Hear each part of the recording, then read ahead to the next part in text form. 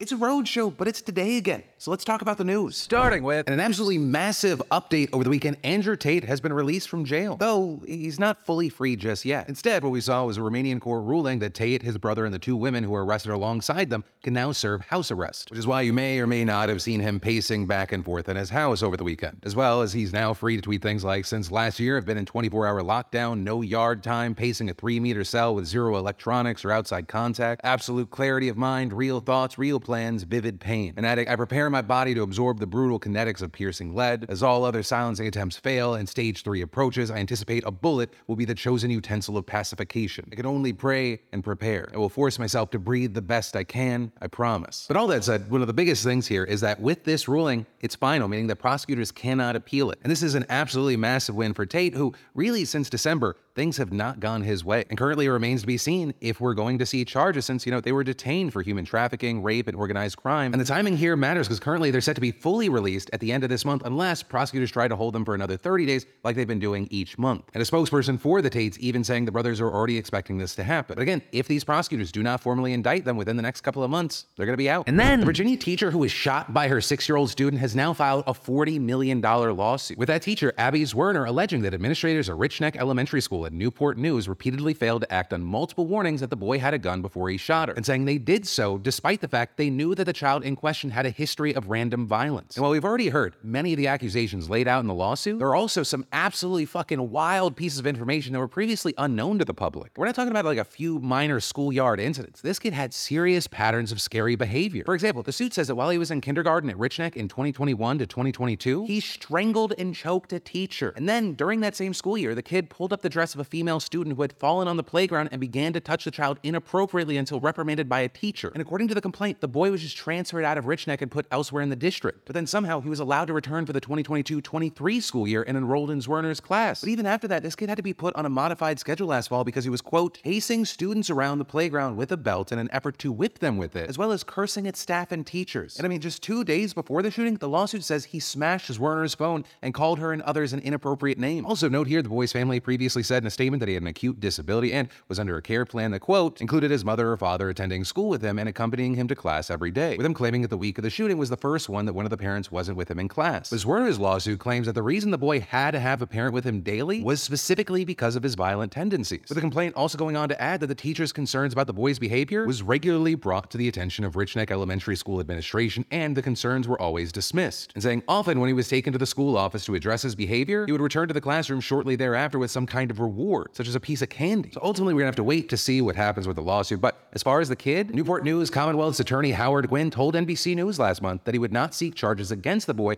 because of his age and inability to properly understand the legal system. But he did say he was still deciding whether to hold any adults criminally liable. And then in entertainment news, what the hell is going on with Twitter's verification checks? That's what many are wondering, since Twitter said it would be ending its legacy blue check verification come April 1st, meaning people who got those checks to verify that they're a real person or an organization of note would be losing them. And instead, if you want a blue check mark, whether you're Joe Schmo or Beyonce, you gotta pay for Twitter Blue. But come April 1st, those people didn't lose their blue checks. Instead, what was different was the labels associated with it. Because you used to be able to click a check to see if a person paid for Twitter Blue or if they were a legacy verified account. But now the line's blurred and all verified people have the same blur, saying this account is verified because it's subscribed to Twitter Blue or is a legacy verified account. Right, so it doesn't tell you which is which, so you could be looking at the real Tom Hanks or a troll Tom Hanks. You figure it out. But as far as why legacy users didn't lose their checks and instead we got this weird blurb, well, there's been a lot of speculation, with some saying Twitter straight up realized the only value of Twitter Blue is duping people into thinking it's a legacy check mark after Elon said he was eliminating legacy blue check marks. And outlets like the Washington Post reporting that it might be because removing the checks would require extensive manual work. Also, you had in a now deleted tweet, Elon Musk himself saying the platform is giving these users a few weeks of grace. That is, unless they say they will not be paying for Twitter Blue, in which case Twitter will just strike it, which seems to explain what happened to the New York Times, kinda, because the New York Times was officially one of the first accounts to lose its check, where the outlet previously said it would not pay for verification, something that costs a regular person around $8 per month to start. But notably, organizations would have to spend $1,000 a month for theirs, and then there's other fees for all the people that work for them. And so you had the New York Times and other major outlets saying, thanks, but no thanks, we're not going to be paid. But again, as of recording, the only account to actually lose their check was the New York Times. And that notably coming after someone shared a meme with Musk about how the Times didn't want to pay, to which Musk replied, okay, we'll take it off then. But also stripping the Times of its check clashes with an announcement Twitter made on Friday saying, actually, the top 10,000 followed companies won't need to pay for verification. No $1,000 monthly fee necessary, we'll just hand over that shiny gold check. And with 55 million followers, the New York Times could easily make that cut, but, Musk. And that's not speculation. I mean, he went on this big anti-New York Times rant as well. And so now, in response to all this, you've seen tons of big names chiming in on whether they're going to pay for verification or not. LeBron James saying he won't be spending money on Twitter Blue. Jack Black saying he doesn't know if he'll keep his because it's definitely not cool to pay for it. Chris Pratt likewise saying he's torn, explaining, I care deeply about all of my followers. I'll do whatever I have to do to stay a part of their lives because I respect their attention and I love to use it as an opportunity to talk to them when I'm doing movies and stuff. And then you have large creators like Moist Critical, not specifically saying in this tweet, what the plans are regarding his check, but slamming Twitter's new changes, saying, what is the value of even being verified on Twitter? Well, I think the answer is nothing. I think there is absolutely no value in being verified on Twitter. But of course, he did note upcoming changes regarding the perks of verification, including the fact that starting April 15th, only verified users along with people you follow will show up in the For You timeline, right? Which, key thing, it's going to be harder for non-verified users to spread their reach. But with the chaos at Twitter, who knows if this is going to change, because you have Musk saying one thing and then going like, oh, I actually forgot to mention another thing. And it feels less like we're all on like this established website and more like everyone became beta testers. But yeah, time will tell. And then, one of the biggest pieces of entertainment news, it looks like the WWE's Vince McMahon's gonna get a lot richer. And that's because shortly after coming out of retirement last year to sell the platform, he made a deal with UFC's parent company, Endeavor. And this new merged company is gonna be publicly listed, and it's worth $21 billion, with Endeavor shareholders getting 51% of the company and WWE shareholders getting 49%. The new company will reportedly be run by Ariel Emanuel, the current CEO of Endeavor, who said of the deal, this is a rare opportunity to create a global live sports and entertainment pure play built for where the industry is headed. And the deal will also have McMahon staying on a little bit longer, which is likely to be a controversial move, or because the WWE recently had to revise years of financial statements to include nearly $20 million in hush money payments that McMahon made to silence infidelity and sexual assault allegations. Which, of course, with these stories, I like to ask everyone their opinions, but specifically, if you are a fan of the WWE,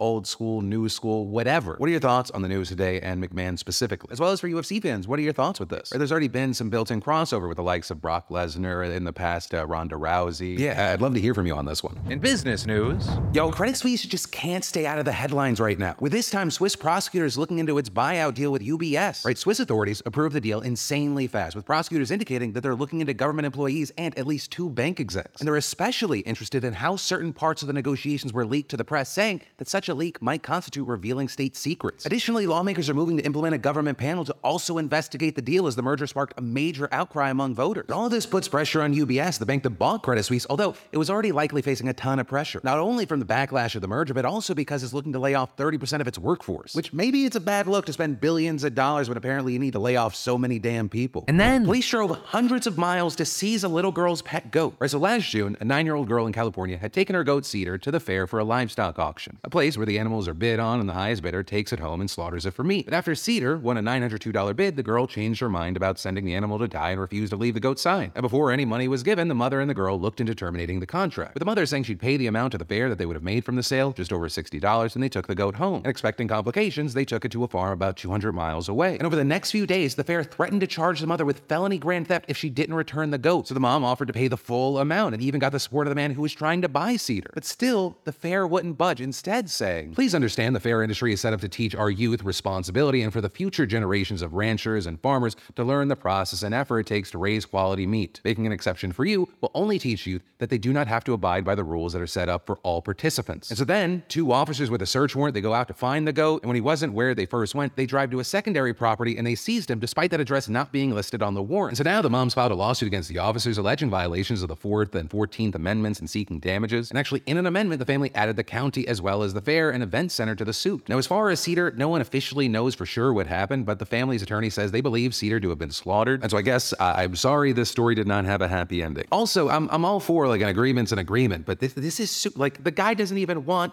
the goat. It's like a weird power trip trying to pose as a life lesson. And then, for any of you focused on getting your business off the ground, creating a place to share your homemade goods, new favorite hobby, current obsession, or even a personal blog to get all those thoughts out of your head, I got a great solution for you, and it comes from our fantastic partner and sponsor of today's show, Squarespace. And I've been partnering with Squarespace for years now, and I have to say, it's just so easy. There's nothing to install, patch, or upgrade ever, and creating a beautiful website with Squarespace's all-in-one platform has never been so simple. It's incredibly intuitive and easy to use. And with their mobile-optimized websites, your content automatically automatically adjust so it looks great on any device. Plus, with Squarespace, you get access to all their marketing tools and analytics and their award-winning customer care team via email or live chat 24/7. So go check it out, see why so many others love it, see why it's going to be perfect for you, and start your free trial today over at squarespace.com/Phil. When you realize you love it, make sure you enter an offer code Phil to get 10% off your first purchase. Then in political news, he'll be arraigned in Manhattan on Wednesday, Sydney time, Tuesday night, New York time, becoming the first former president to face criminal charges. He's released a video message addressing his indictment. We are now officially a third world country. They have left us with no choice. They have declared, quote unquote, the Roman Civil War. Let's be clear, folks. This is like communist level shit. To the conservatives out there, make sure you vote. If you got friends, make sure they vote. If you don't have any friends, go make some friends. As I'm sure you've heard by now, Donald Trump has officially been indicted, with this making him the first ex-president to face criminal charges in American history. And while right now the indictment remains sealed, we know from sources that there are more than 30 counts relating to business fraud, including at least one felony. And all this stemming from Trump's alleged involvement in a scheme to silence adult film star Stormy Daniels with hush money payments back in 2016. Now, he's almost certainly in New York by the time that you're seeing this, and on Tuesday, he'll be reporting to a Manhattan courtroom for his booking and arraignment, with all of that raising a lot of questions about whether he's going to be treated like any other alleged criminal or he's going to get special treatment. With that, he likely won't be in handcuffs since he'll be surrounded by armed federal agents anyways. And it's also unclear if they're going to take a mugshot of him since everyone already knows his face and authorities are concerned that these photos could be improperly leaked. And then, after booking, instead of being held in a jail cell near the courtroom before his arraignment like other defendants, he'll be taken through a back set of hallways and elevators to the floor where the courtroom's located, and then he'll come out to a public hallway to walk into the courtroom. At which point, the indictment will be unsealed, Trump will be formally charged, and most likely he will be released, though he might have restrictions on his travel. And as far as how this is expected to play out, he's expected to plead not guilty, continuing to deny he had any sexual relationship or that there was any wrongdoing with Daniels. And on Tuesday night, he plans to give a speech at Mar-a-Lago, which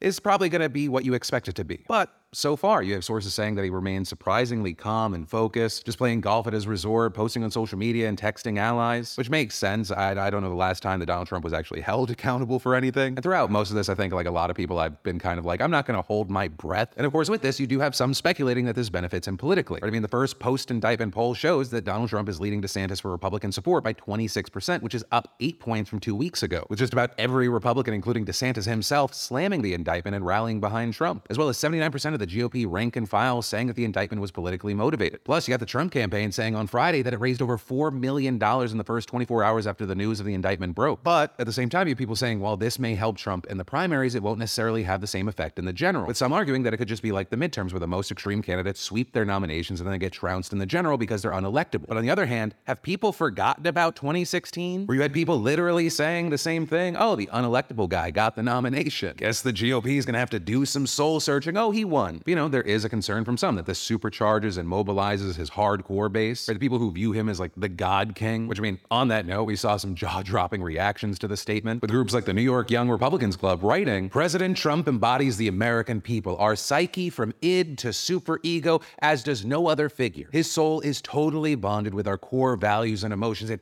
he is our total and indisputable champion. And then on the other side, for the most part, you have top Democrats kind of quiet on the news, seemingly trying not to inflate the panic more, with some left-leaning people kind of having a so what sort of mentality and reaction, right? Some arguing that Trump probably won't even be convicted. For the record, I don't think anything's going to happen. I just want you to understand, I am an incredibly cynical person. Rich people don't go to jail like poor people do, okay? He goes to jail or he goes to the courts on his own time. And, echoing that statement, you have some saying other investigations are more threatening, like those probing the January 6th riot, Trump's alleged mishandling of classified documents, and interference in Georgia's 2020 election. But I'll pass the question off to you fellow witnesses of history. What do you think's going to happen? What are your thoughts here? And then the Obamas are kicking people out of their homes, because the construction of the Obama Presidential Center in Chicago has raised rent in nearby neighborhoods, forcing longtime residents of South Shore out. So the Obama Foundation had promised that the Presidential Center will help the poorest areas of Chicago and offer opportunities to residents. Also, it's estimated to bring in more than $3 billion to the surrounding community during construction and the first 10 years of operation. And the center, as the Obama said during the groundbreaking ceremony 2 years ago, is supposed to be a tribute to Chicago and the South Side specifically. But since the announcement of the center's development, housing costs have reportedly skyrocketed,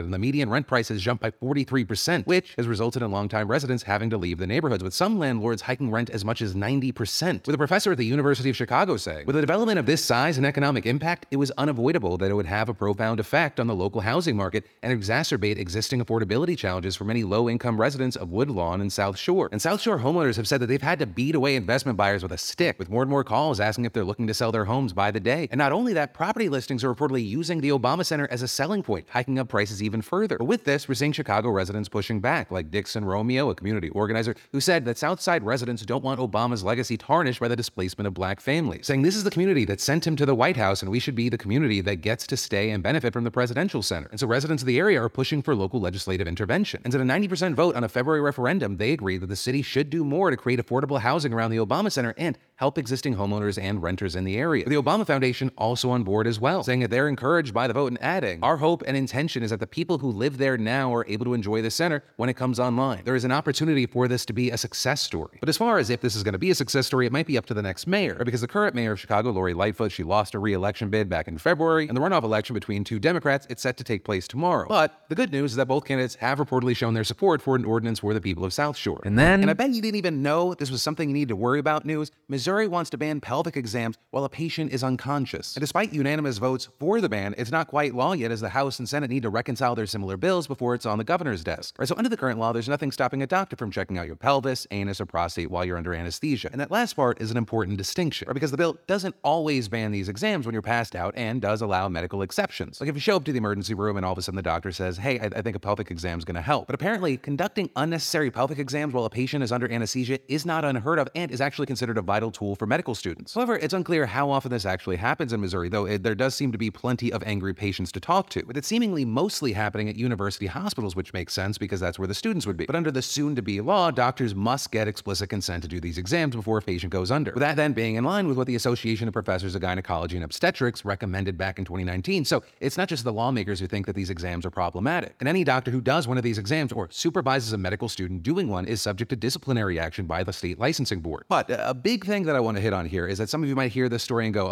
another example of Missouri being backwards. Well, actually, here's the thing. They are in the minority here, as there are 29 states that allow these exams to take place. And according to a relatively small sample of 305 medical students across the country from 2022, 84% of students had done one of these exams, and 67% said that they never or rarely saw anyone tell the patient that it would happen. So the next time you go in to go under, maybe consider a chastity belt. And then the Chinese spy balloon that flew over the US was actually able to collect information from multiple military sites, despite the fact that the Biden administration took steps to block it from doing just that. Right? That's what two current and one former senior administration officials have told NBC News now. And according to the sources, China was actually able to fly the balloon so we could go over some of the military sites more than once, sometimes flying in figure-8 formations. And the balloon was also reportedly able to transmit the intel it collected back to China in real time. Though, notably here, the officials did say that instead of images, the information that China was able to collect was mostly from electronic signals that could be picked up from weapon systems of communications from personnel on base. And beyond that, they also told NBC that it could have been much worse, by saying that China could have collected way more intel from these military sites if the Biden administration had not taken the steps to move around possible targets and